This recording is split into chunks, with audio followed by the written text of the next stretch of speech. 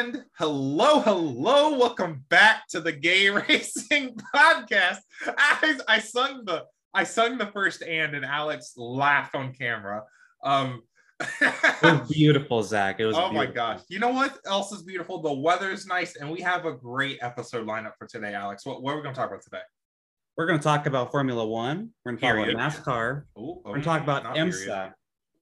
But most importantly, everyone, this is a Joseph Newgarden episode of the Gay Racing Podcast. Episode 69. It's going to be a very nice episode. Very nice. About Joseph Newgarden, the newest Long Beach Grand Prix champion. I'm saying champion. That's a big race. And he drove like a champion today or Sunday. IndyCar put on the best race of the weekend. I don't think there's any question in that. Tough competition. Oh, yeah. Against NASCAR at Martinsville. Are you serious? Yo, that's embarrassing. That is embarrassing. By a street race? Ooh. Dude. They have more lead changes at Long Beach than at Martinsville. I'm pretty sure. Oh, yeah. Easy. There's I got to double check that. Like, statistically, probably not, but like green flag lead changes. Well, actually. For the stops. lead, I think there were only 3 lead changes at Martinsville. There was one under green. No, there wasn't any under green. We'll talk about Martinsville later.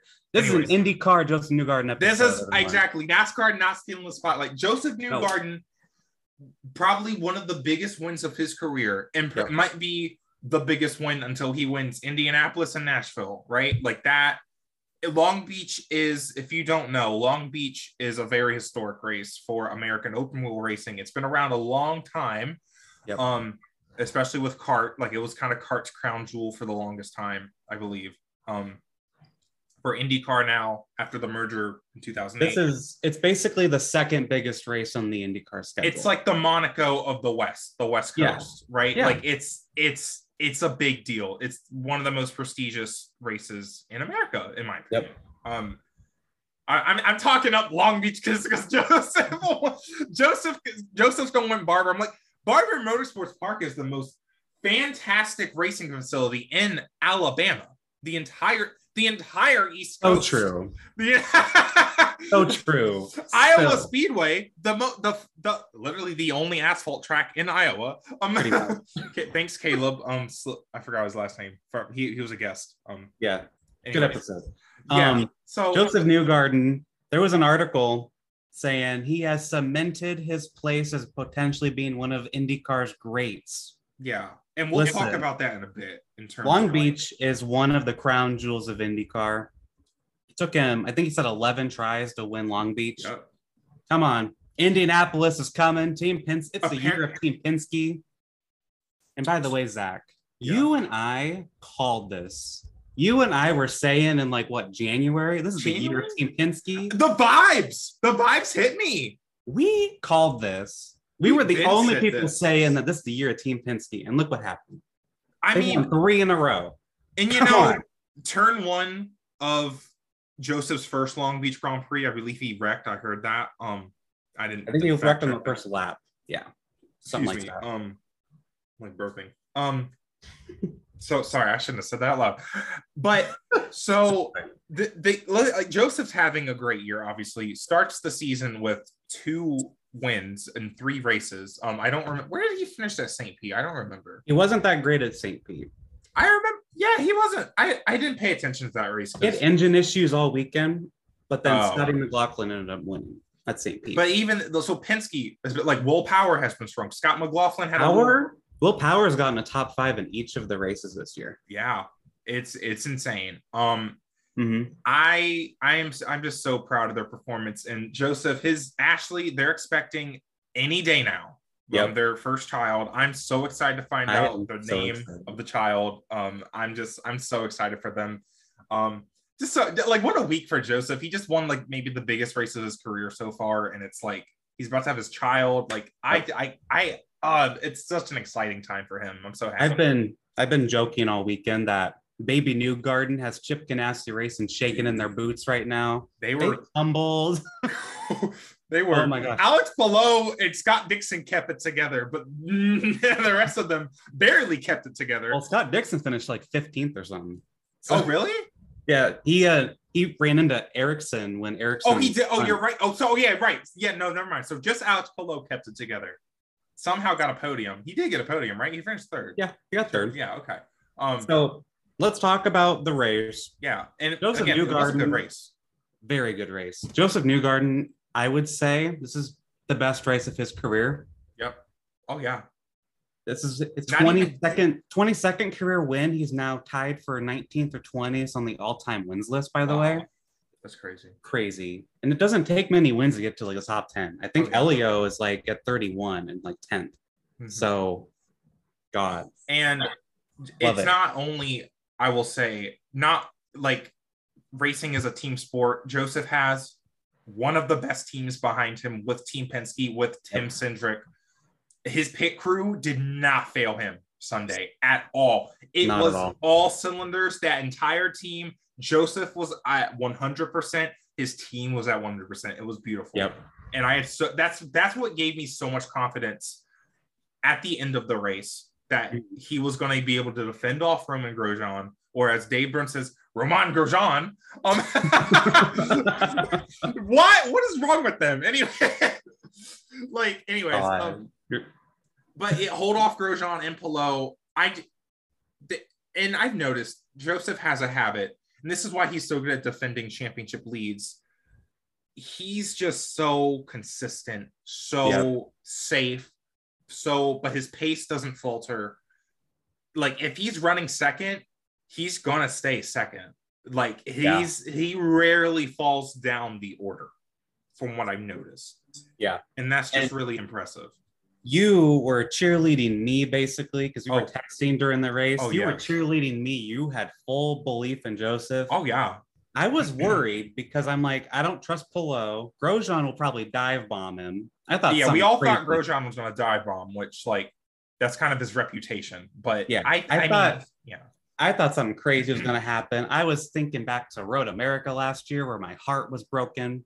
God, oh my God, I forgot about that. And there's just so many things happened last year with Joseph. It was like just a few of them go right. He's champion last year. Last year was honestly not a good year for him by his standards, and he still finished second in the championship. In my opinion, I feel like it wasn't the best year. I think if he would have won Road America last year, he would have been champion. Yeah.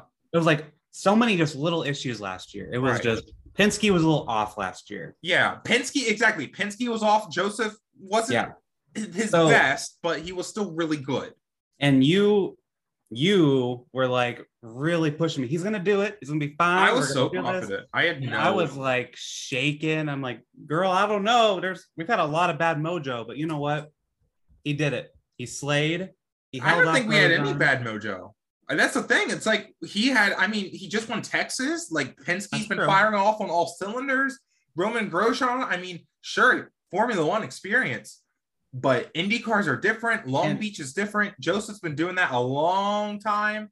Push to pass is a different game. Roman ran out of push to pass. True. I just knew it. Grosjean was also on the Reds. The Reds. That was the main thing that had me safe, because when Roman was struggling to get by him with the red tires, I was like, he's going to burn his stuff out. There's no way. And then that's exactly what happened. Joseph was able to gap him. And he was a buffer in between Joseph and Palou which was good. That was so good because Palou is Alex Palou. He won that championship last year because he's also, like Newgarden, a great IndyCar driver that we're going to hear about for a long time. And, but man, I just can't believe this race happened. This, like I said earlier, this was Joseph's best drive of his career. Yeah. I'm still speechless about it. I'm so excited. That last lap pass at Texas and now holding off. Let's talk about, and we were talking about his paint schemes because we're wondering what his Indy 500 paint scheme is. I love how at Texas he wins with the rainbow car. It's a very bright and vibrant car. Yeah. He won that race in a very bright and vibrant fashion. But then we go to Long Beach, he's got Hitachi, all business, Team Penske branding, all business. And Long Beach was all business. They didn't miss a mark that day. Yep. Right? They didn't miss a mark that day. That's how he won that race. He won the two races so far in two completely different ways, but both of them are because Joseph Newgarden and Team Penske, they're consistent, especially this year. And that's why Indianapolis. And Another thing I want to mention is that last season, and we talked about this, and I was really like, this is going to be good for Team Penske, and why we were so on this is going to be the year Team Penske train. They downsized this year. Yes. They dropped the 22, the fourth full-time Penske car, and they're focusing on just 3. And there's an article out there. I should have looked to see who these are all by. But Joseph said in an interview after this weekend's race, saying, yeah, we were able to focus a lot more on just 3 cars. Oh, definitely. It's a lot easier to send information around rather than trying to spread it out to a whole 4th other car. Exactly. And I think it's showing. I think that's a huge part of why Penske is this good. And, I don't think this is the problem with Ganassi. Ganassi has, 5, 6 cars or something crazy? They have 4, right? 4? Or do they have more? Like, they used to have, kind of associate teams. Like, they had Target Ganassi Racing and then, something else Ganassi Racing. But they have 4, you're right. I was thinking of the Indy 500. But then you have Andretti, who Andretti's the one who has too many cars. Yeah, I think you were thinking of Andretti. You guys, they have 5. I think so. Sometimes. But yeah. My point is, Penske downsized, and I think that's really showing, the benefits now. Yeah. And another thing that happened in the offseason was Penske gave Joseph a new engineer. Joseph's longtime engineer since he got the Penske, Gavin Ward, moved to Aero McLaren SP. I think he got a promotion of some sorts. I'm not sure what he's doing over there, but he's not at Penske anymore. They moved another engineer over, and St. Pete, I was a little worried, but you know what? They got it. The 2 team is stronger than ever, man. So excited. Yeah. I remember St. Pete. I was like, okay, cool. Scott's fast. Will's pretty fast. Yeah. Joseph's 15th. But hey, nope, we're good. And Will and Scott had issues at warm-ups, and I think Long Beach probably he would have finished better if they had because they had to change engines, right? I think and on top of that, in qualifying, Scotty and Marcus Ericsson, they were holding each other up in qualifying. They were mad at each other, and that didn't help. Then he had an engine issue. I think he was just stuck in the mid of the pack. So there was some debate about qualifying, because IndyCar has a habit, F1 can do stuff. IndyCar, if they try to do it, no. Group qualifying, it works most of the time. Long Beach, though, a tight street circuit, they struggle with it sometimes, unfortunately. And they start holding each other up, but that also happens in F1 too. So I shouldn't even talk trash.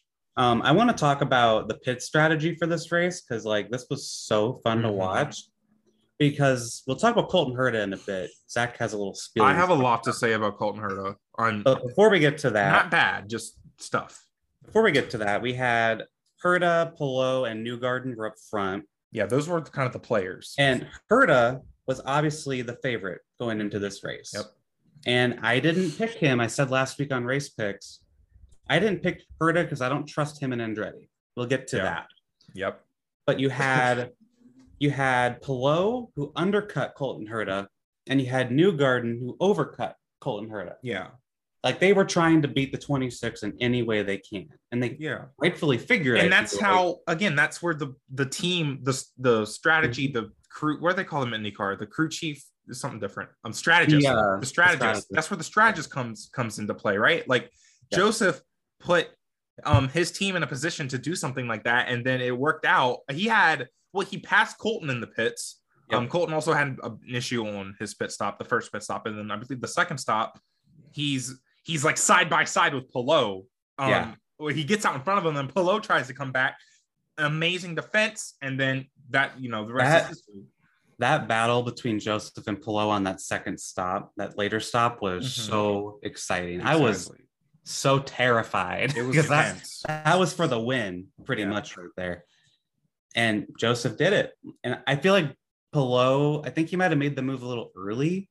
I feel like it was kind of a tight spot, and Joseph had the advantage off that straightaway.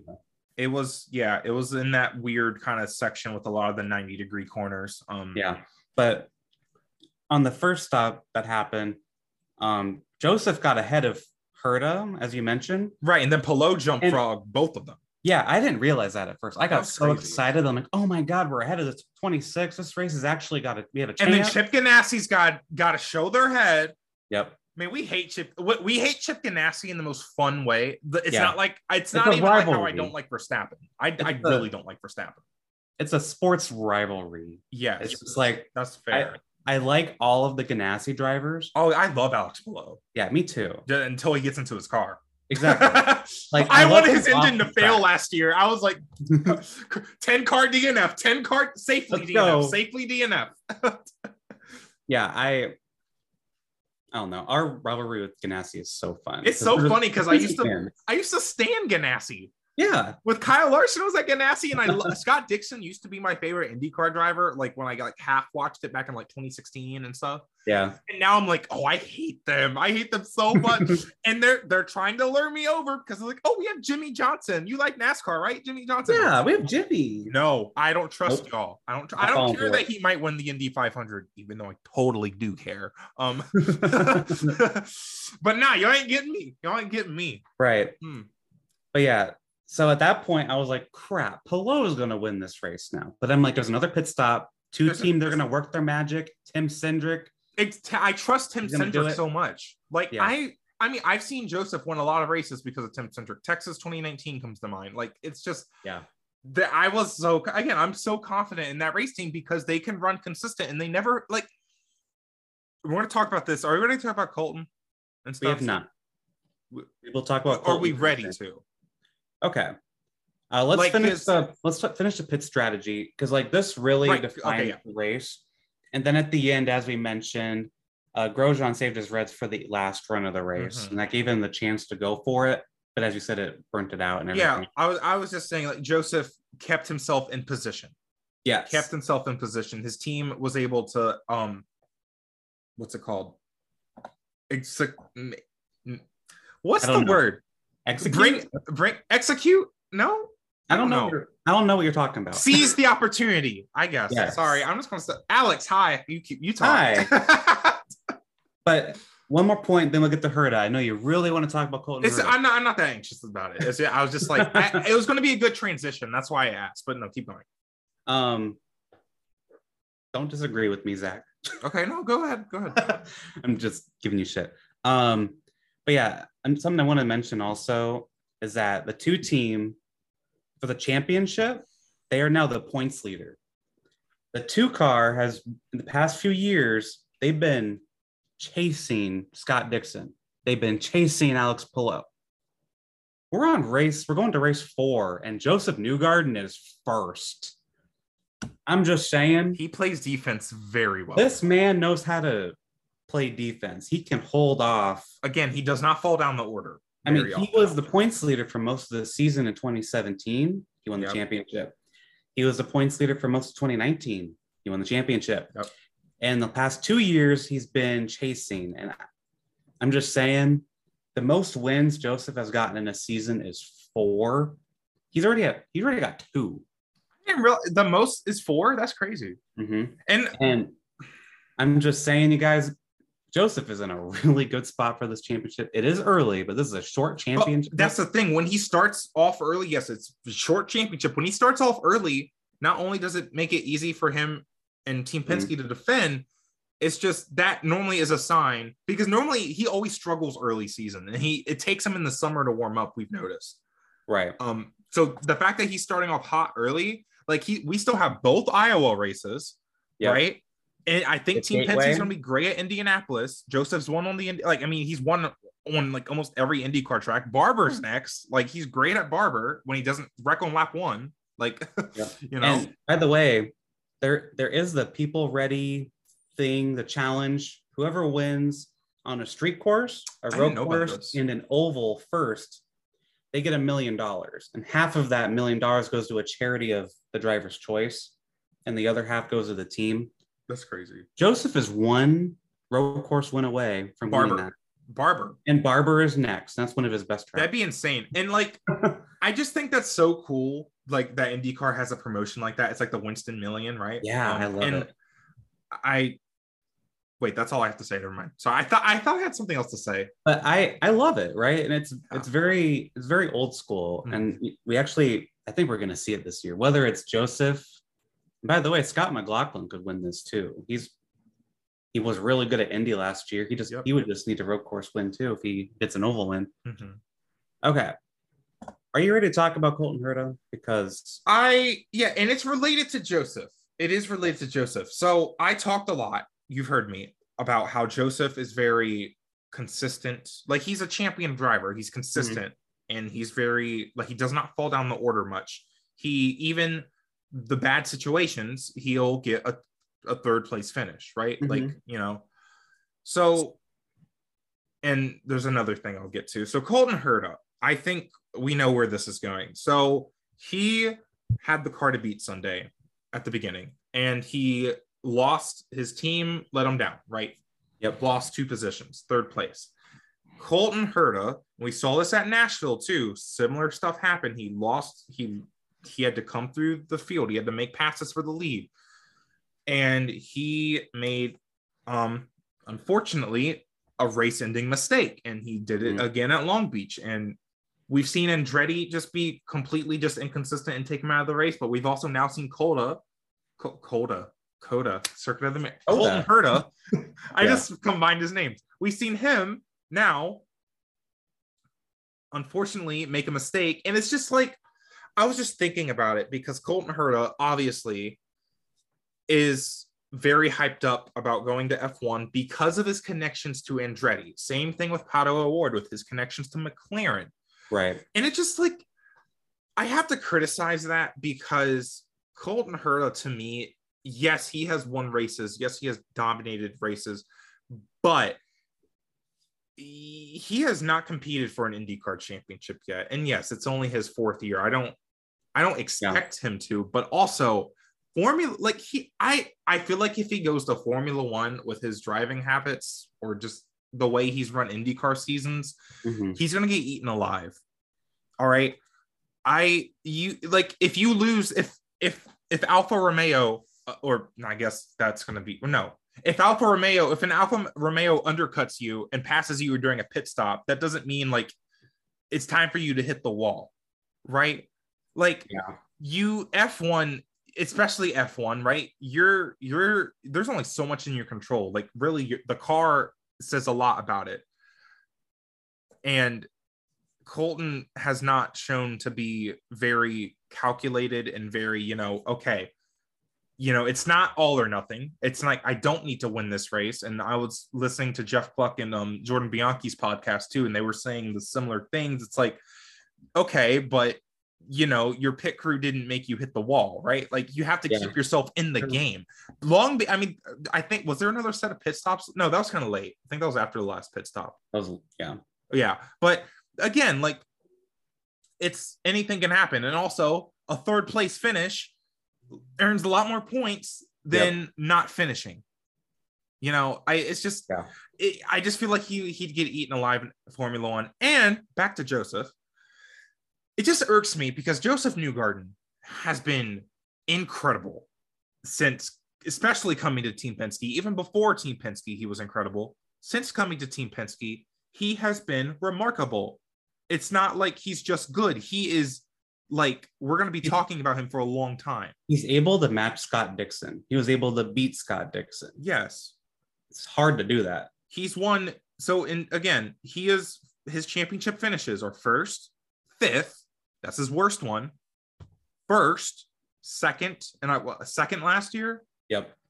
Dude, probably going to be, like, he is so, like, he's such a champion driver. He's so consistent.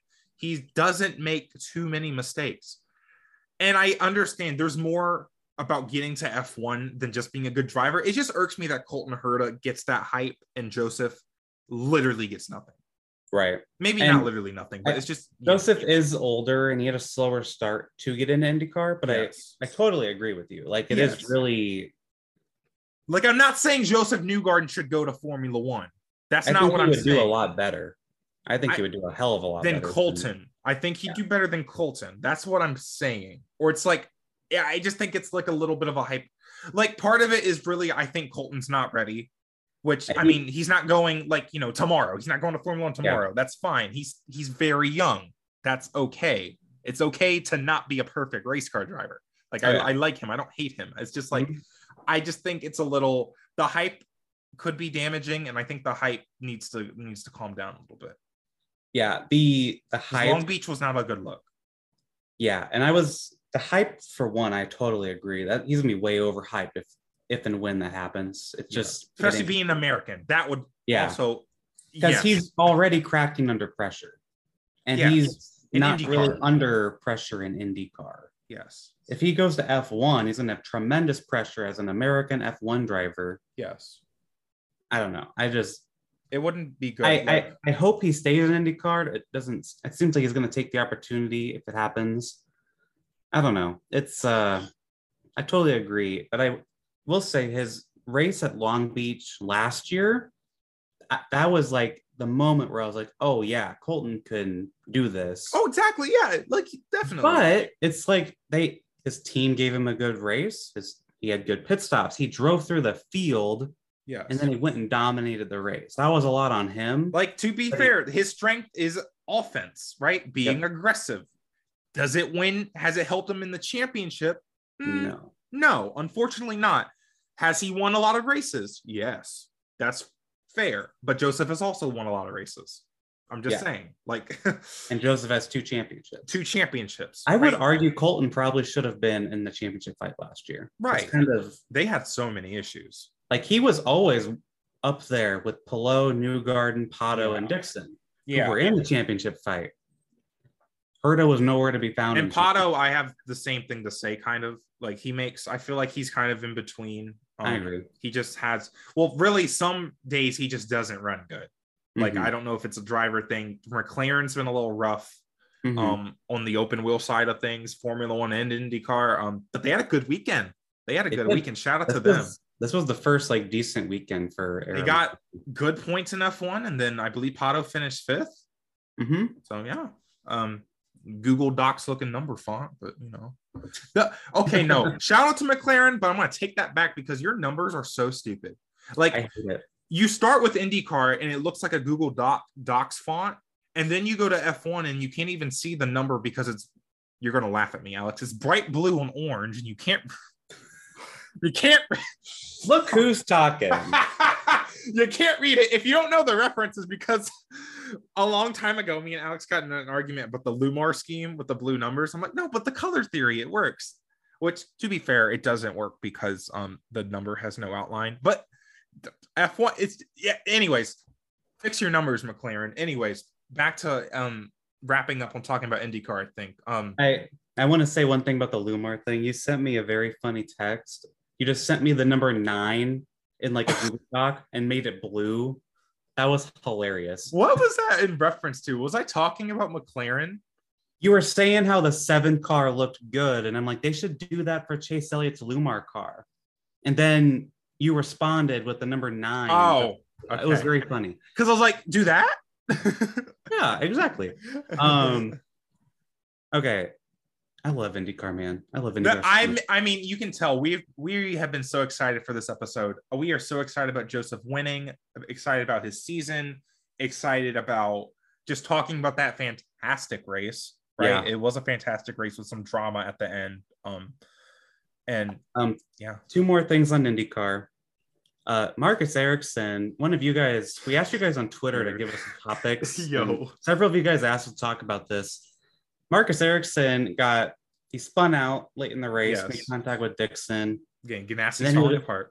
5 to go, they're following the cars, and then they have a beautiful pan to Marcus Ericsson, just standing there, hands on his hips.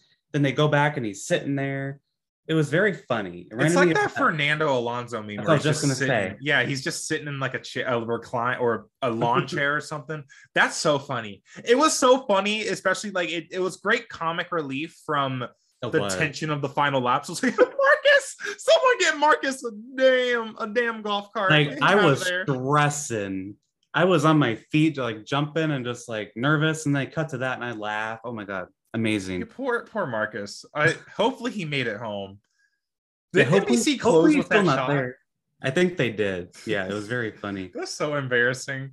Oh my God. Something I want to mention is that I told you because behind Joseph, no one really had pushed the pass left because Grosjean used all his up. Marcus, I was like, Marcus would probably be the biggest threat. Oh yeah, you did text me that. And then he got wrecked literally like 30 seconds later. That was so And I'm funny. like, oh my God. It was perfect timing. Again, I had so much like it was those little things that kept going right for Joseph. I'm like, okay, Grosjean's out to push the pass. He couldn't get by with red tires. Palou can't get by Grosjean. Then Ericsson crashes. Like everything was adding up. I'm like, yo, Joseph's got this. There's no way he's gonna lose this. All the dominoes were falling in our way. Right. Also, quick mention: Jimmy Johnson broke his hand. He broke something in his hand. It hurt his hand because he didn't let go of the steering wheel from a practice crash. Yeah. And it's literally, I was texting you. I was like, I'm so excited for Jimmy at the Indy 500. I think he could win it. Too. And then that happens. I'm like, oh, but everything sounds good for Indy. It's going to, because like being cleared to race means it's probably going to heal up in time. So yeah, if you follow him on Twitter or Instagram, he posted videos all week and giving updates about it. Jimmy said that he asked the doctors, like, if this is going to impact Indianapolis, I will sit out. Which I would agree with. Because he said his goal is Indianapolis. And there's a quote in there where he's like, I'm not going to win a road or a street course race, but I can win the Indianapolis 500. Jimmy, that is some movie stuff. Race is like in 3 weeks, and there's a open test at Indy next week. Mm-hmm. I think he'll be fine because this will heal up, and he has, all the best doctors in the world to work on this, so he'll be fine. It kind of sucked after Texas for this to happen to him. It went from really, really high to a very, very low. Yeah, but it's. I think he'll be fine. Yeah, he'll be okay. But I love the confidence. I mean, I think Jimmy Johnson's one of those IndyCar drivers. Like he's there for the Indy 500. Yeah, I don't think that was clear to him though until Texas. He started going very clear to him at Texas. And I think I've seen the progression where he was at the Indy 500 like last year, and that was his first Indy 500. I think doing the broadcast. Yeah, he did the broadcast, and I think he kept saying like, "Wow, yeah, like this is so cool." And that I think he said like, "Now I want to try this. Now I want to try this." He went from not wanting to do Indy at all because he could have done Indy last year. He could have done, but he was like, "No, I don't want to do the ovals." And then he went from, "Hold on, this looks cool. Hey, can I get a test?" Then he runs good at Texas, and now I can win the Indy 500. That's movie stuff. We're watching a movie. Like I'm telling you guys, if he wins the Indy 500, it's gonna be a documentary. Joseph, no doubt about it. Documentary, yes, and I'll also cry. Joseph or Jimmy, if they win Indy in May, I'm gonna cry. Me too. I think those are the two where I would probably cry. Whoever won. Like I'm a big Scotty fan. I don't think I'd cry though. I'd be excited. Joseph, I'd be like, girl, your second try must be nice. Yeah, it must be nice. I was gonna say, by the way, Austin Cindric won the Daytona 500 in the second try. Team Penske. Scott McLaughlin is Team Penske. Girl, okay, but Austin Cindric was in the 2 car, so I think that means more. But yeah, so Austin Cindric, Joseph Newgarden, they both drive a 2 car. Biggest races of the year of Team Penske. Year of Team Penske. Not in Cup though. So far. Well, I mean, they won Daytona, but like they've been chilling since then. You might talk about this later, but you've been saying Blaney's going to win the Cup championship. Oh shoot! Wait, yeah, never mind. I'm sorry. I'm talking trash. Oh my gosh. Anyways, so IndyCar was great this weekend. Let's move on to our favorite segment, The Tea. It's a variety of hot gossip and drama that goes on in the racing world, and it's not really gossip. It's just facts. So we're actually not done talking about IndyCar because they had 1 million viewers Sunday. And if you like big number relatively for IndyCar, they had 4,400. How do you read that? 442,000 viewers in 2019. No, it's okay. I picked up for you. And that was on NBC Sports Network, which is now defunct. And so they doubled. 2019 was the last time Long Beach was on the regular April date. Right. They more than doubled the amount of viewers. That's crazy. In just a few years. That's crazy. And the last time that Long Beach was on network television was ABC in 2007. Wait, really? That's insane. Yes, I know. I was surprised too. That race had 700,000 viewers. Wow. We had 300,000 more viewers than the last network television race from ABC to NBC. I mean, perfect storm, right? Because really, the only other motorsport on that day that I knew of was MotoGP, which led right into IndyCar. It was perfect, right? And I actually watched a little bit of it. I didn't watch it, but I had it on.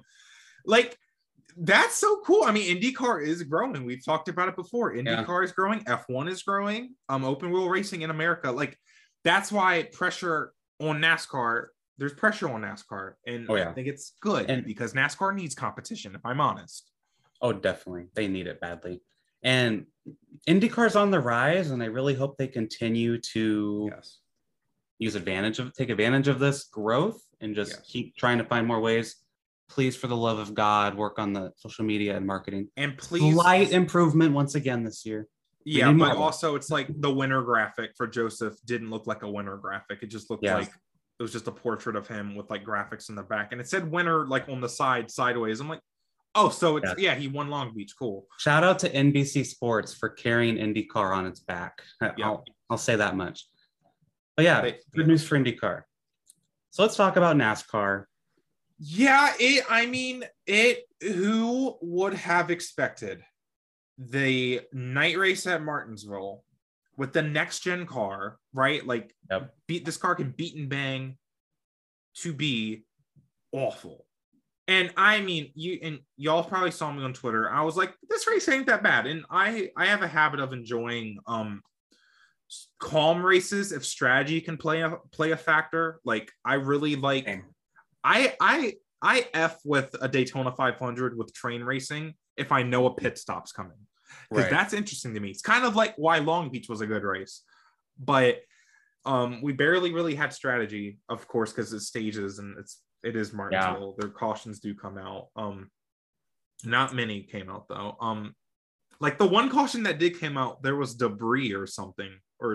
I don't know about that, Chief. I don't think it was debris. I was looking for it. Anyways, I'm sure NASCAR was not looking. I'm sure they were just like, click the button. Put it out. Put it out. So that's been the talk. Why was Martinsville so bad? And I think we're not engineers or anything, but people have said so many different factors. Could have been it was really cold that night. And I think that, that could have played a factor. The next gen car, the braking zones are shorter because the brakes are better.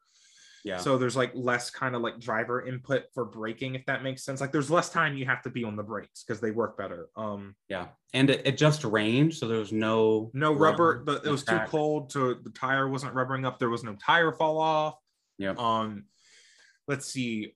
It was apparently like there was like an air bubble, like they couldn't close up, which that doesn't make sense to me because I'm not sure like why that would happen when it didn't happen as much last year. Like there's always going to be dirty air with cars. Well, remember the Gen 7 was originally made to be a drafting car. It is pretty big on the sides. And even though it's flat. It was originally meant to be like a drafting car, really aero dependent, blah, blah, blah. I feel like that's definitely a factor here. But the intermediates were fine though. That's the thing I don't get. Were they fine? We did have Las Vegas and Auto Club, which are multi-groove racetracks. Mm-hmm. So maybe it's a placebo. Once we know what Charlotte is like, we'll know if this car's good. Charlotte is the benchmark. It really is. Charlotte's like, and that's what they talk about in testing. If it runs good at Charlotte, it's going to run great everywhere else. Yeah. And, I wish we had Kentucky on the schedule still, because Kentucky as well. That was always a snooze fest. Mm-hmm. And Texas All-Star race, that's the All-Star race. I don't know if I'd count that.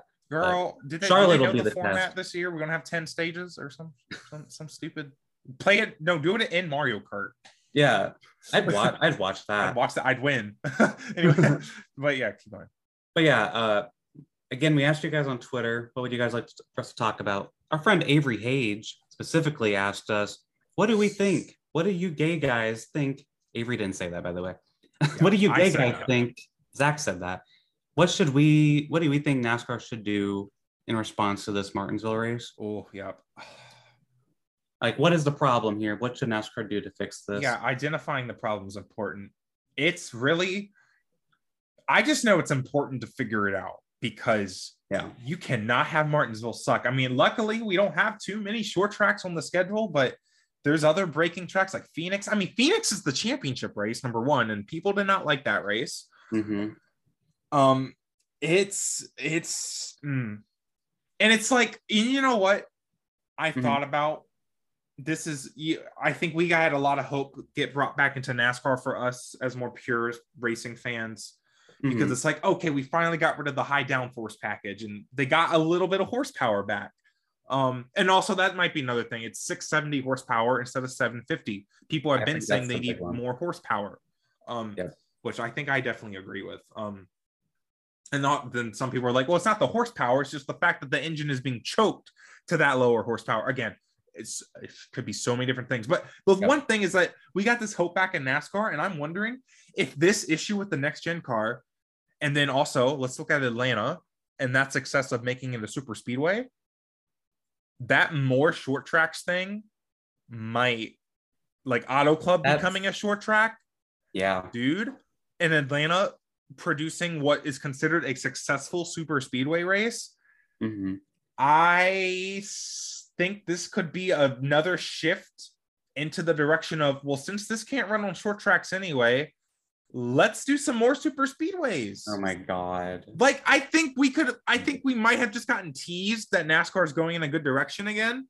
Oh, Alex, you have the look on your face that, oh my God, you're realizing, like, I realized this and I'm like, I think this is like worst case scenario, Zach. We might be going down the road. No. Because, well, and I only say that because Phoenix, Richmond, and Martinsville, again, the three breaking tracks we've had this year have, the on-track product has not been the best.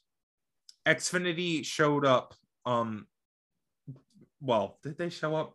I don't know. Martinsville's a little messy for them, but they had better, on-track racing. Yeah. And what do you do? I don't know, but how do you fix this when there's a supply shortage for the next gen parts? Good question. Supplier base. How do you fix that? How do you just change something like that? And how do you change it? Like, do you change stuff just for the short tracks?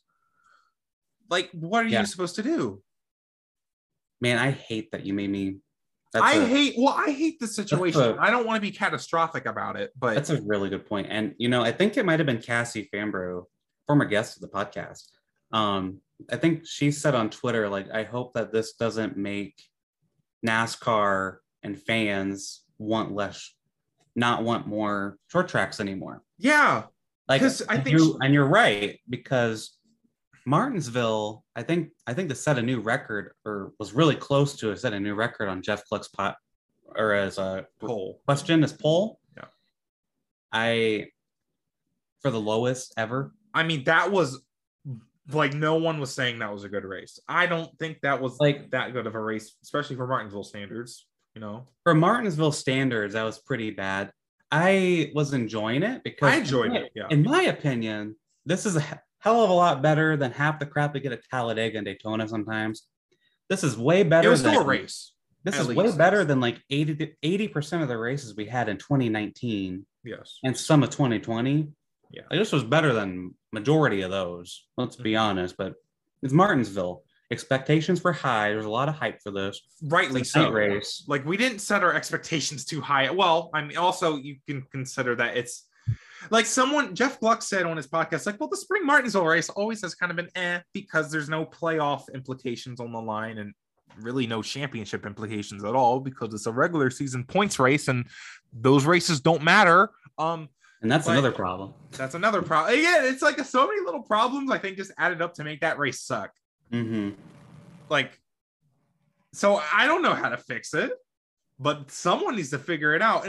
And then someone said, well, good thing we're not going to actual Bristol next week. So yeah. So the thing I think they should do, we need more horsepower, I think, in general. But if you look at it, Phoenix, Richmond, and Martinsville, those have been the tracks that probably have had the least amount of like passes and stuff like that. and it's been a lot more dirty air at those tracks. Richmond was really good because there's a ton of strategy. Yes. Phoenix was pretty meh, but like it was Phoenix. That was kind of a standard Phoenix race for me. Yeah. Martinsville, that is usually my favorite race of the year. That's one, like Martinsville, Bristol, Darlington. You don't get better than that. You don't. So I would say more horsepower. And Avery actually told me, because we were having a conversation, and the 2019 race at Martinsville was on the 750 package. They just had a lot of downforce. Right. It was not the 550 package. Yeah, people keep saying they had the 550 package, and it irks me every time. Well, yeah, I thought it was. I understand why, but it irks me every time. No, they had 750 horsepower with big blades. Yeah, that irks me every time. Like Jeff Gluck said that on his podcast. I'm like, dude, stop. Like, sorry. Keep going. I think the horsepower would be a really big thing, but the weather that didn't help. It was very cold. There was no grip on the track. It was really cold. It was like winter. And one of you guys told us in our question we asked you guys for topics this week, one of you guys said, what about moving Martinsville to a warmer date? Because in 2020, when everything was delayed, Martinsville night was like in June or something. Yeah, I like those vibes. That was nice. I like that a lot more. I would agree with that. Yeah, I don't like how they keep putting all the short tracks together. Yeah, it's kind of weird. The spring, like Richmond can chill in April, I guess, even though it's probably going to rain. Well, actually, it never rains at Richmond for some reason. I don't know why. It never does. Have you noticed that? I haven't. It always, well, I do, but it always rains there. You live there, yeah. It always rains at Martinsville. Like I've never been to a Richmond race impacted by rain. Yeah. Knock on wood.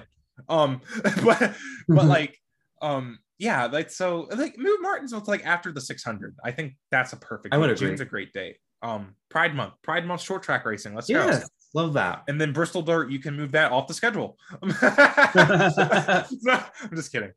We'll talk about Bristol Dirt in a minute. Actually, I'm actually kind of excited for it. But yeah, we have shifting on here. There were a lot of like shifting questions as well. No, I put that because that could be another reason the race might have sucked. They were shifting in every corner, fifth to fourth gear, because that's just how the new transmission is. So. Maybe that could be it, because that's a big thing at Martinsville. It is like something to look into. And some drivers, like Kurt Busch, kind of alluded to it. I think Clinton Boyer, in the booth said something like that. Sounds like it sucks to shift every turn at Martinsville. Like that's every 10 seconds. Yeah. Like, girl. Yeah. Like, but yeah. So William Byron won the race, by the way. Ooh, yeah. And I just want to say, it came to me earlier that all of William Byron's Cup wins, I have just not been interested at the end of them. I do not care for Daytona for the most part. I like Daytona 500. Yeah. I don't really care about Daytona.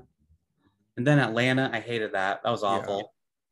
Anyone Martinsville, the snooze fest. Yeah. Homestead last year was pretty cool, though. He did win Homestead. Yeah. In the Exalta car too. And hey, he didn't win in the Liberty car, which is all I want. Honestly, because number one, the car's ugly and the school's homophobic. So like, it's just problem on top of problem. But I made a tweet about this. I think William Byron is showing why you need to let your drivers grow. Because I remember 2018, 2019, obviously as a newer driver, he wasn't, and also Hendrick was struggling. He just wasn't at the same level. And then as Hendrick got better, especially last year, some people thought he wasn't matching the levels expected of him. Like Chase Elliott's good, Alex Bowman's winning races, Kyle Larson, obviously. Where's William Byron? And I think I was one of them, was like, okay, William Byron might have to be on the chopping block, right? Yeah. But I think his performance at Martinsville, and he also won the truck race too, and just 2 wins this year. His performance in general, he was very consistent last year in points. He's showing very consistent this year too. He's always showing what's like the power behind sticking behind your drivers and letting them grow. Joe Gibbs Racing, like Roger Penske and Harrison Burton, please give Harrison time. I know he finished 26th at Martinsville. I'm not happy with it either, but chill. Still no top 10s. But yeah, like Daniel Suarez, Eric Jones. Like Christopher Bell potentially, like hopefully he Christopher Bell potentially, yes, right. And Matt Kenseth's just being that's not what's letting a driver grow, but JGR is very ruthless with their drivers. But anyways, right. William Byron's proof let him grow. You're adding something to the doc, and we got to talk about that. My teacher asked me about that. Anyways, so I just realized it in there. Should we talk about this? We're kind of talking about Martinsville. Yeah, let's actually talk about that. Talk about the thing I added to the doc that I realized I did not have in there is the Ty Gibbs and Sam Mayer fight. Yes. And a lot of you guys wanted us to talk about this as well. Yep. It is called the T. This is the T segment. That's T. That is T. Ty Gibbs, man, does not have a good reputation. And he moves people out of the way all the time, and he's just aggressive. And this is like the third time that someone's been pissed off at him. Right. So after the race, he goes over the Sam Mayer. This is Martinsville, by the way. This is a short track, and you're supposed to bump and bang. He gets bumped around one time, and he's all mad about it. Goes over the Sam Mayer. Yeah, for the dash for cash, by the way, too. Like it wasn't just $100,000 on the line, and they both lost. But Sam took his helmet off, and as soon as he does, Ty basically just punches him in the face. It's like, and Ty kept his helmet on, which you can say what you want about that. Yes. I feel like that shows a lot. There were some powerful words said on Twitter Friday night. Oh, yeah. Oh, my God. Some people were using a whole bunch of adjectives. I kept mine in the text messages. I'm just kidding. Some adjectives that people shouldn't be using. Yes. There's I don't know. I am getting tired of Ty Gibbs, quite honestly. Oh, me too. I mean, he's acting like a little brat, Yeah. You know what? They are teenagers, and you told me about how your teacher actually asked you about this. Yes. Do you want to talk about that? Yeah. So my teacher, her husband is really into NASCAR and racing, I think. And she was like, "So what do you think about Ty Gibbs?" I'm like, "Oh, so you heard about Friday night?" Yeah. And I was like, "Yeah, he's definitely a little bit of a punk, right? He's very disrespectful to his drivers. And I don't like how he talks on Twitter sometimes even. He blocks people on Twitter, like he name searches on Twitter. It's just weird. Yeah. But at the same time, he's 19 years old? I think so. To be fair, who has made the best decisions at 19 years old? Not now. Me. That's not an excuse. It is not an excuse. When I criticize Noah Gregson's off-track behavior and some of the on-track behavior before, just because you're 19, and really this goes if you're a national figure, which they are, if you're a national figure or not, if you're 18, you are responsible for yourself. Yeah. You are a legal adult. I realized I knew that at 18. That doesn't mean I followed it all the time, but I did know that. I was like the game's over, right? You the safety net's gone. You got it. People, especially as a national figure, people are looking up to you. And maybe NASCAR is not the most serious place, but sponsors, right? Monster Energy puts a lot of money into you, right? And there's already pressure, that, your grandfather is not giving you this ride, but it seems like it's your whole career has been given to you. You are a really good race car driver. He's one of the best race car drivers to come into Xfinity. Not going to lie. I mean, he won on one of his first outings. Yep. With all of that said, it makes sense for him to be a little dipshit. Sorry, I didn't mean to cuss. But there's no excuse for it because he is representing people. He needs to also get along with his fellow competitors. That's important for his career. And, fights happen. They happen all the time, but it's just kind of ridiculous that why this happened. Yeah. Just because he races people awful all the time. And even if then he gets raced against one time and he starts fighting. That is ridiculous. That's stupid. And even if he improves, his reputation is set. Let's look at Kyle Busch, Denny Hamlin, and Joey Logano.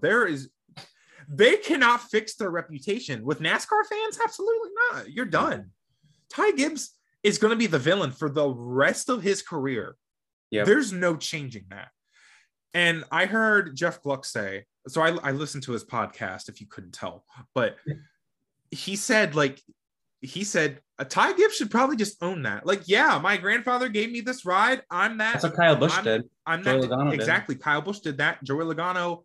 I like how Joey Logano's like, well, I just want to win. So yeah, go ahead and talk. You know, I mean, I think he should. Ty Gibbs, though, as a young the problem is with Ty Gibbs right now is that he still has this whole "I'm a good Christian boy" persona. Ooh, period. Like, that's fine. Good for you, but like, you can't have this all "I love Jesus" moment, and then you're going out there punching people because they raced you hard. Yeah, you guys, please be mindful. You know, blah blah blah. Like spreading the good word. Like, dude. It's a little ridiculous. Yeah, it's especially since he is most definitely replacing someone in the Gibbs Cup lineup in the next year or two. Yes, needs to just either embrace the villainy, which like I think he'd be a really good villain because he's just unlikable. I say that's a compliment. I would say it because sponsors someone will like that. Yeah. M&M's has tolerated Kyle Busch for years. Yeah, but I don't know. Monster. I mean, honestly, Monster probably doesn't care too much. No, I mean, Monster. They are loyal. They are loyal, man. Yeah. They are loyal to whoever they sponsor. Shout out to Sam Mayer, by the way. He handled this situation really well. Apparently, an official got hurt in the fight. Yeah, that's right. Like and Sam Mayer apologized on Twitter. Has Ty Gibbs tweeted anything since? Like, I don't know. I don't follow him. He somehow doesn't have me blocked. He can't block all of us. Another thing is at the truck race, there was also another confrontation. Hailie Deegan confronted Lawless Allen. I confronted him, as her video stated. Which is actually a good video. It was a really good video. Her YouTube channel is really good content. Hailie Deegan got roughed up the other night. Johnny Sauter like shoved her into the wall and stuff. I thought Deegan was going to go fight Johnny Sauter. But then she's going to fight Lawless Allen. Yeah, and she didn't pay back Johnny when on the radio she said she would, but she probably just thought better of it because Johnny Sauter literally wrecked someone under caution a few years ago. Too, so yeah, like T. But Hailie Deegan and Chase Cabre, they are back in the T this week because they made some tweets about we should have shorter races. And this has been a hot topic, and Twitter was on fire once again about this topic. I think I agree with them for the most part that we do need short races. And, you know, you've seen the tweet. Everyone copy paste the same tweet a million times whenever this. Oh, my God. Like, we need to have the Daytona 500, Darlington, and what else? Bristol Night Race. Every race except the Daytona 500. Yeah, I mean, Darlington, the Crown Jewels. You have all seen that tweet about 50 times from 50 different people. You know what we're talking about. Mm-hmm. I agree. We don't have to say it every single time. We get it. So, if we do that, and the 600. I didn't mention 600. Yeah, that was the one I forgot. But that, and then we can have some 300-mile races. Like I don't know. But what do you have to say about this, Zach? I mean, I'm very conflicted on it because I like an endurance race, right? And I saw a tweet yesterday. I don't remember who tweeted it. It's probably my likes. But they were like, so Martinsville last Saturday night was a 2-hour and 40-minute race. And a lot of people have said like, okay, NASCAR should stick under 3 hours. Yep. Oftentimes, honestly, it doesn't because of unnecessary stage cautions, especially at bigger tracks, because pace laps there take longer. And then also caution fests, like especially in Xfinity, like the Xfinity race might have been longer than the Cup race. Oh, it definitely was. Like, and that's 150 less laps. Yeah. But someone said, so Martinsville felt like it dragged on because of the flow of the race, and that time-wise was short, but then a 4-hour, they used Atlanta as an example. I didn't care for Atlanta, but a 4-hour Atlanta race was a great race. It was a great show. It felt kind of just long enough.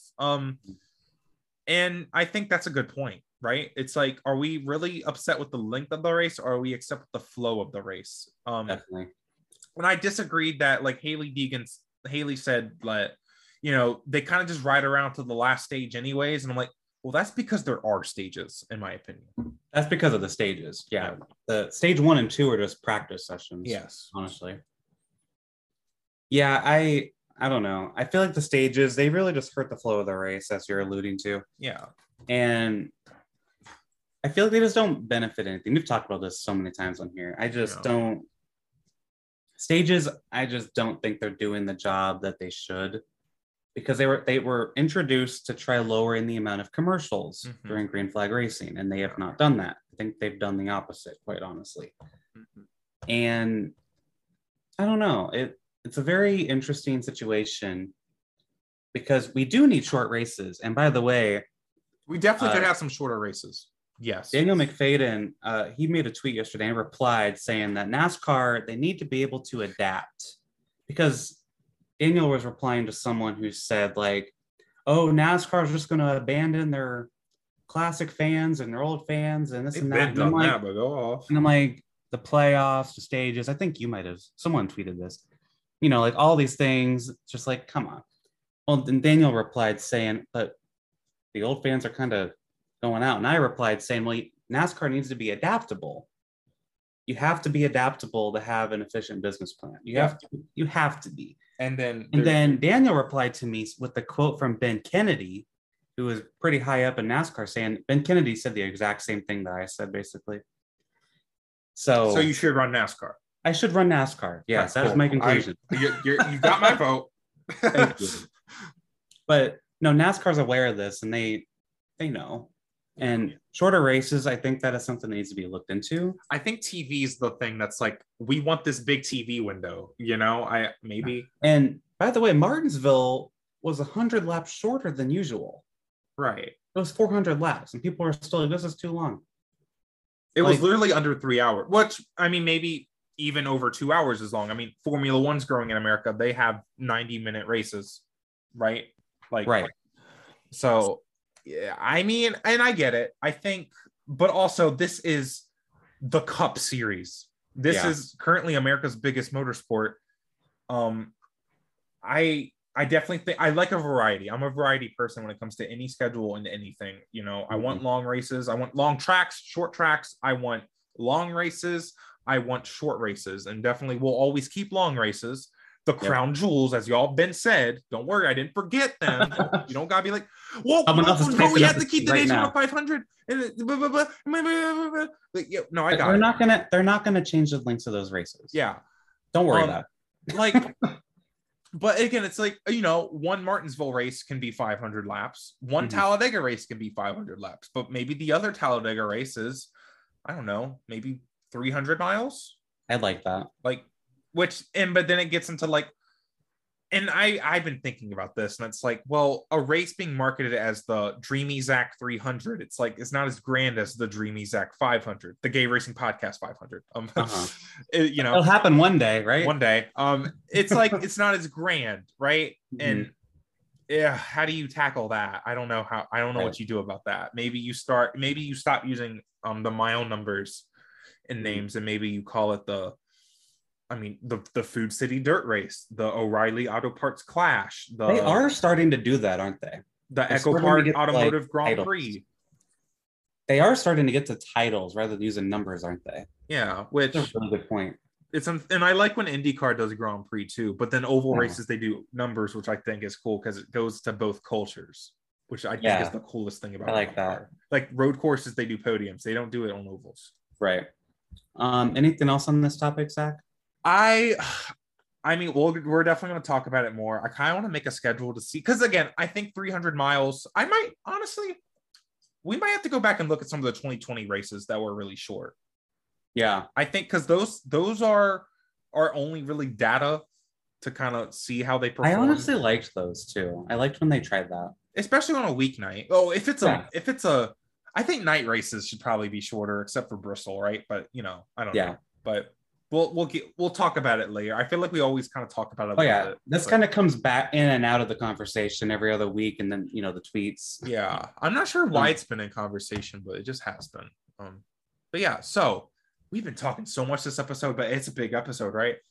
Really quick, you wanted to talk about Alex Bowman's Darlington scheme. Girl, real quick, go for it.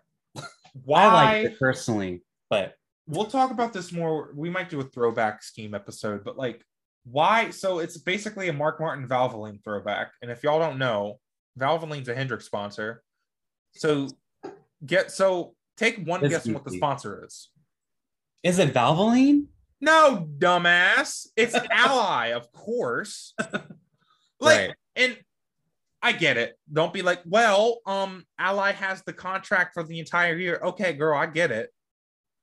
But it's right there. Valvoline literally sponsors Hendrick, and it's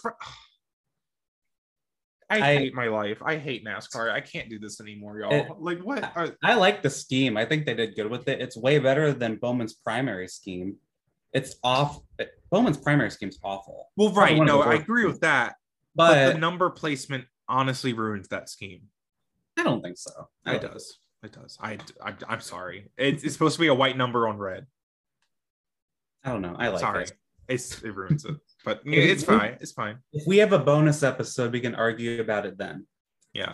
So yeah, I just wanted to say that because it just looks stupid. I had to get that off my chest. You're good. The moment you were all waiting for, Darrell Waltrip is going to be in the Fox Sports booth at Dirt Bristol. Dude. Did I mention that on like talking about Fox this year? We had an episode where we talked about Fox a lot. I feel like I think you and I predicted they would bring him for Darlington. Him and Larry, or Mike, Larry, and Darrell for Darlington, which I hope they still do that.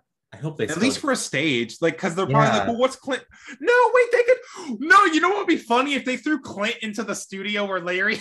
I love that. They should get like they should have like God, I was thinking Andy Petrie still. They need like a crew chief to like hold his hand through it. Oh my God. But well, Jamie McMurray will be there. He can hold Clint's hand. Jamie's smart enough, and maybe like or they could just do what they did to Rick Allen and throw Clint on pit road or something. Yeah. God, Clint could be the Rutledge Wood of Darlington. Sending Clint to Larry's closet in the Charlotte Fox studio sounds hilarious.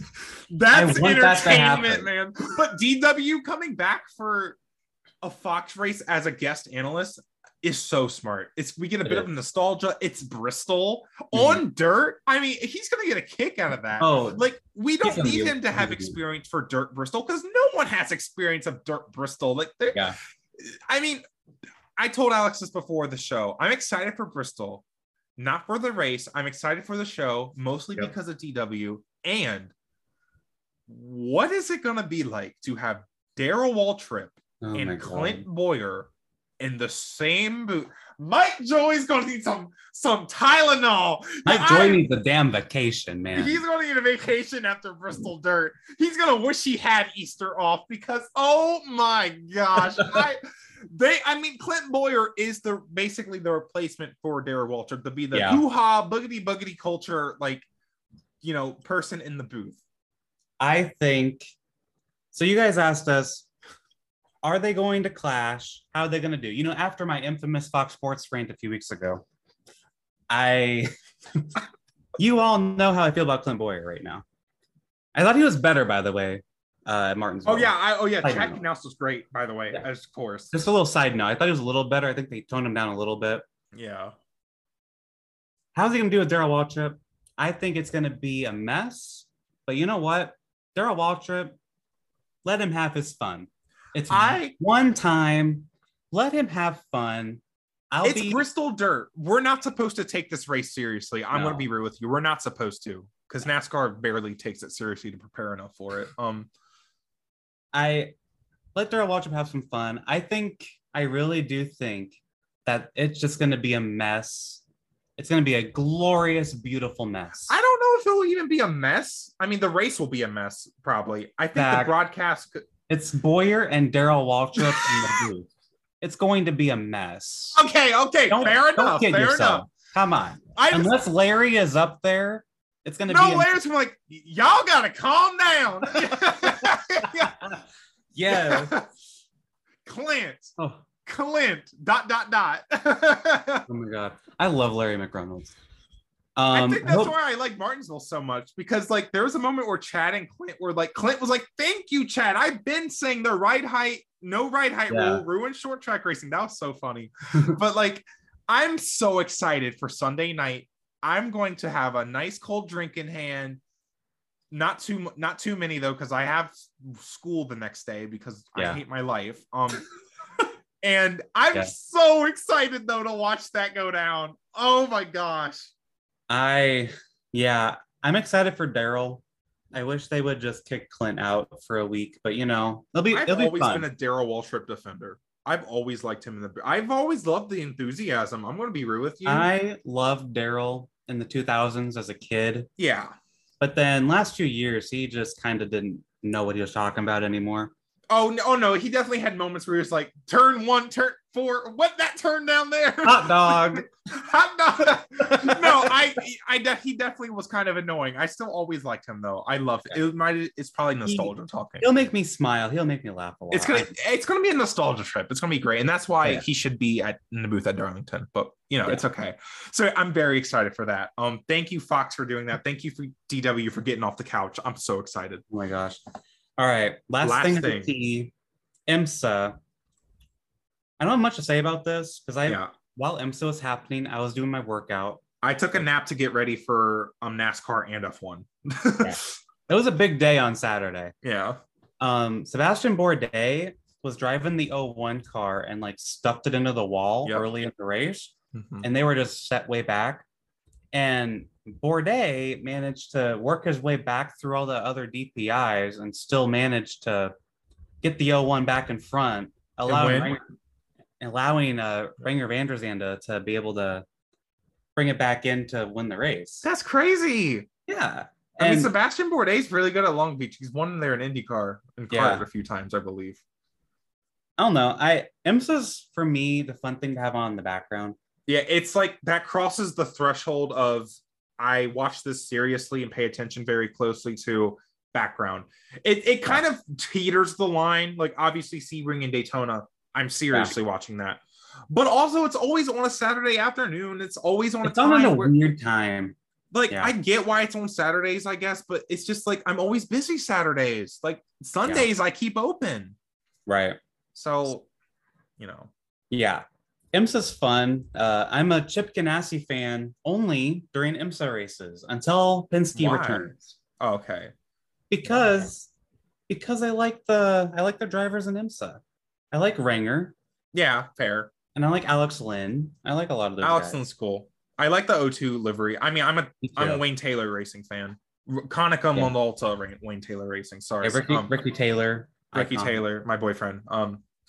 So my sports car boyfriend. Right. Yeah. So we just talked a lot. That was a lot of tea. We just talked about a lot. Are you ready to talk about F1? I'm ready to talk about F1. All right. So the Australian Grand Prix returns for the first time since 2019, and it was a pretty standard race. Level, nothing too dramatic happened. I'm pretty sure, except like a few crashes, but and then Verstappen had a dramatic moment. Not really. The moment wasn't dramatic. The impact is dramatic, I'll say. For the long season, that is very dramatic. So Charles Leclerc, and the thing is, going into this race, it's like Charles Leclerc had a win, Max Verstappen had a win. And it's like, okay, we don't really know which one of these is, who's above, because Max and Lewis had back and forth last year. There was times where Max was better, times where Lewis was better. But so far, Charles has just taken the lead. Literally and figuratively, he is the better driver, I think, right now. And also, Max Verstappen, power unit failure in second place. Charles Leclerc dominates, leads almost every lap, I think. Verstappen has a power unit failure, second of the season. And now Leclerc has a 37-point lead over George Russell, which is insane. Russell got his first podium of the year, I believe, by 46 points over Max. And that's a lot. It's just crazy because Red Bull powertrain, which it used to be Honda, but Honda pulled out F1, so it's no longer Honda branded, but I guess it's still the same kind of engines, but now Red Bull focuses, they have a team that works on them. I don't know, but he had issues at Bahrain. Sergio Perez also had issues at Bahrain, and now issues here at Australia. That's a 50% finish rate. in That's 3 not races. good. That's not good at all. And Verstappen, there was a quote of Verstappen saying he's not even concerned about the championship right now. He just wants to finish races. And that's sad. He's the defending champion, dude. He's Defending number champion. 1. Like, Yep. dude, that's crazy. But also kind of right. Like, how are you supposed to focus on the championship when you can't even finish the race? How can you focus on beating Charles Leclerc when you have to worry if your car is going to make it to the end, right? Like, that's going to be in the back of his mind for the next few races. Right. Like, yeah. I don't know. This is not the greatest start for Red Bull so far. All the reports for the season said Ferrari was probably the one, like number 1, and then it was going to be Red Bull number 2. Mm-hmm. And I think that's been true so far. Yeah. At least Red Bull speed. But Red Bull has just not been closing it out in terms of reliability so far. Right.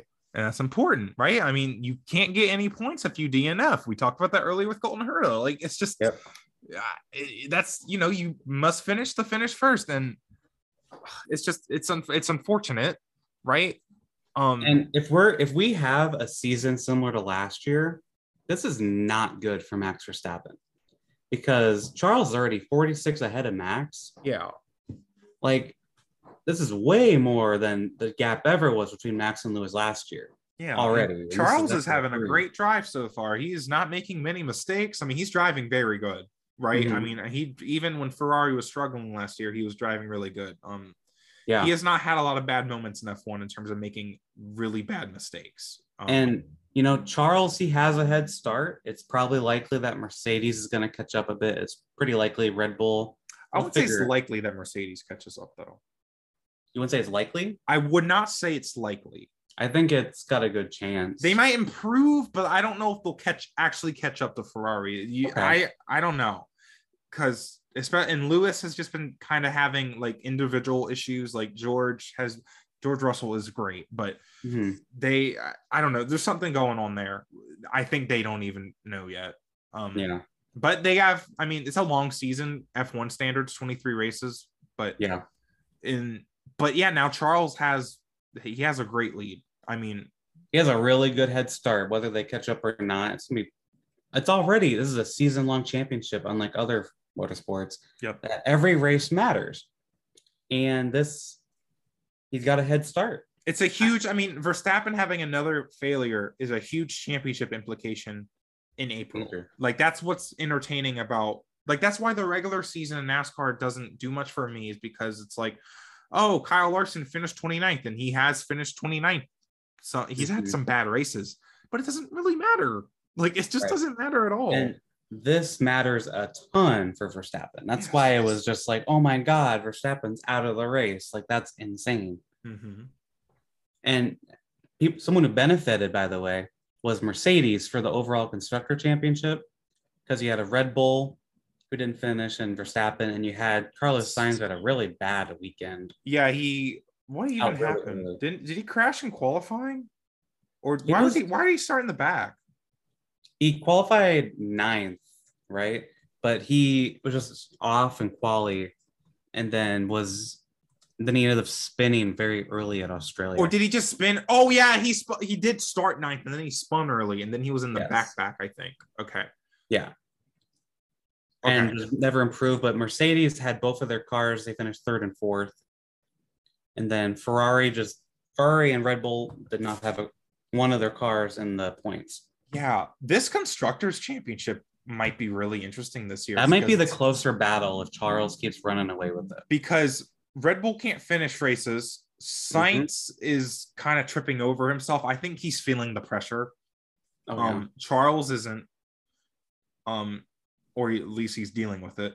And Sainz has not been dealing with it very well, it seems like. And he was very consistent. I mean, he had all points finishes last year, I believe, but it's unfortunate. Maybe that was just a bad weekend for him. Hopefully Imola, but then again, it's Imola, it's Italy, it's more pressure, right? Oh, it's Ferrari. So we'll see. Hopefully he improves it at Imola, but yeah. And then Mercedes seems to be the best team with 2 drivers that are able to finish the race.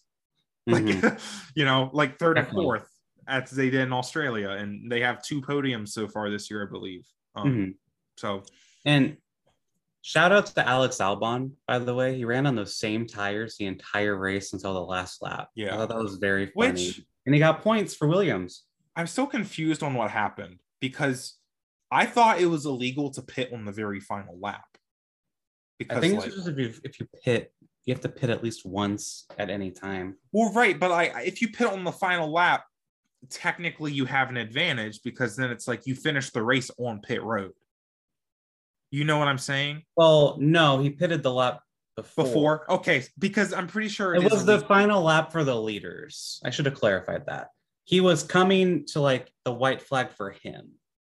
So he pitted, he took the white flag on pit road. And then he got the tires, came back around, did a lap, and then okay. Because that's the last lap you're allowed to pit, right? But yeah, that's incredible that he was able to do that. Manage those tires. They were hard tires, of course, but manage those tires still. Like, they're not supposed to run that long. No. Pirelli, how the hell he did that? Pirelli says, oh yeah, no, these go for 40 laps, not 56, right? Like, so that was impressive. And then to able to still get a point out of that, that's awesome. Right. Good for him. Yeah, that's going to be a Drive to Survive episode right there. Like that's so sure. Cool. Yeah, good for Albon, and it's also just good that he's at Williams, right? We said it before. I'm happy for him. So awesome. I don't have anything else really to say about this race. This was my first time watching an Australian Grand Prix. So weird watching it at 1 a.m. for me. Yeah, that was a fun experience. After the Martinsville night race, that was so fun.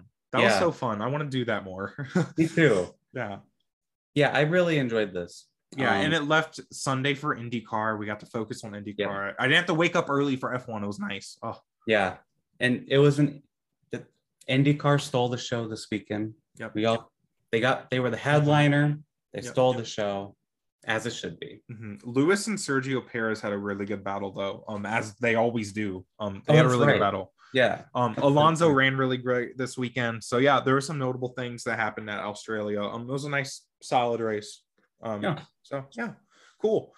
Next race is Imola, and me and Alex found out that Monaco is actually back on Memorial Day weekend this year. So we're going to have Monaco, Indianapolis, and the 600 on the same day again. We didn't have that last year. So excited. This will be the first time that I'm like a genuine fan of all three. Right. Exactly. It's like, I remember I'd turn F1 as soon as I wake up. Like Lewis Hamilton is leading 29 laps into the Monaco Grand Prix. I'm like, cool. I do something else. And then I do watch the Indy 500 even back in 2015. I definitely did watch it. But now I'm like into all three series. So that's awesome. So excited for that. So before we make our picks for Bristol Dirt, Ty Gibbs, we just found this out on Twitter. He got fined $15,000 for hitting another vehicle on pit road. Good. I guess after the race.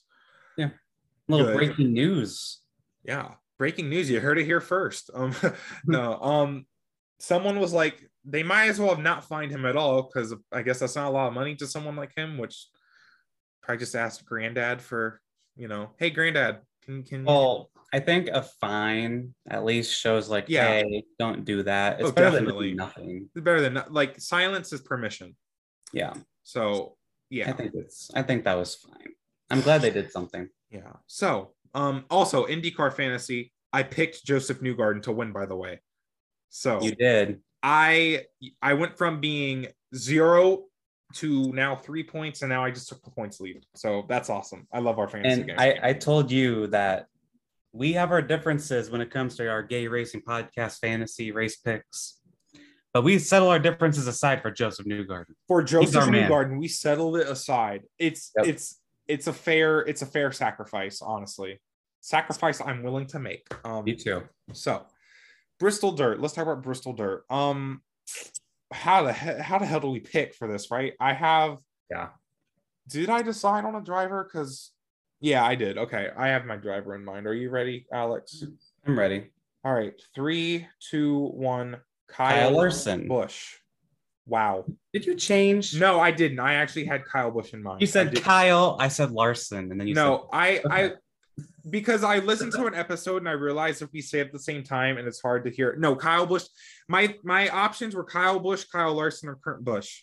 Okay. So that's funny. It's all the same fucking names. But I didn't pick Kyle Larson because Kyle Larson has not been running good the last few weeks. Mm-hmm. The mojo's not there, right? And I know he's the obvious favorite because he's a dirt guy, but we thought that last year and it didn't happen. My main reason is the mojo's not there, but I did almost pick him. Kyle Busch I picked. Kind of the vibes of, I think Toyota's just going to get another win, and he finished 2nd at the LA Clash. Kyle hasn't won in a while. I don't know. Yeah. I'm picking off vibes. I really don't know who's going to win. Well, Kyle just said a few weeks ago that we shouldn't even be doing this race, and that he thinks it's kind of a mockery of the sport. He said something like that. So that means he'll win. Yeah. Thanks for proving my point. Oh my God. This car sucks. Bristol 2007. So yes. Yeah, he'll win. I'm going back to my Larson pick. Because you've been losing point. Well, no, you won. Blaney got you a point last week. Yeah, I don't know. I want Larson to. I feel like Larson's going to win this race eventually if they keep it on the schedule. So I feel like it's a pretty solid pick. Yeah. Last year he had an unfortunate incident, so I think it'll be fine. Yeah, that probably is the safer pick. I probably should have, because I kind of knew you were going to pick him too. Right. Yeah, that's okay. Next race for IndyCar is May 1st at Barber. But right, because IndyCar drops the hottest race of the year and see you in 3 weeks. Yeah, they drop the mic, they walk off stage, and they don't come back out for 3 weeks. God. Again. But there is the Indy 500 open test next week. Oh, true, T. I'm very excited for that. Peacock will be covering it, by the way. Yes. So on 420. Yes. That's fun. How else are you going to spend your 420? Watch IndyCar practice. Yeah, honestly. What else would you do? But it's probably the last 3-week break. It's the last bit of this slow start to the season, because obviously the month of May. So we'll start. So yeah. It'll be good. So thank you guys so much for watching. Listening. Geez, I say it every time. I know this was a longer episode, but we did have a lot to talk about. Thank you guys so much for the support on Twitter and stuff. We appreciate it a lot. We hope this podcast keeps on growing. So thank you. Yeah. And I haven't said this in a while. If you are in the racing industry, either in it or just are a fan like us, and if you have a story about being LGBT or just your experience, let us know. Follow us on @GayRacingPod, @DreamyZachGP for me, @Newgarden for Alex. Message us. Our DMs are open. And Newgarden does reference Joseph Newgarden, in case y'all didn't know. Yeah, in case you didn't know somehow. That's the point. Question mark. But yeah, y'all take care. Be safe, and we'll see y'all next time. Or bye. Talk to y'all next time, because you don't see it. Never mind. Bye.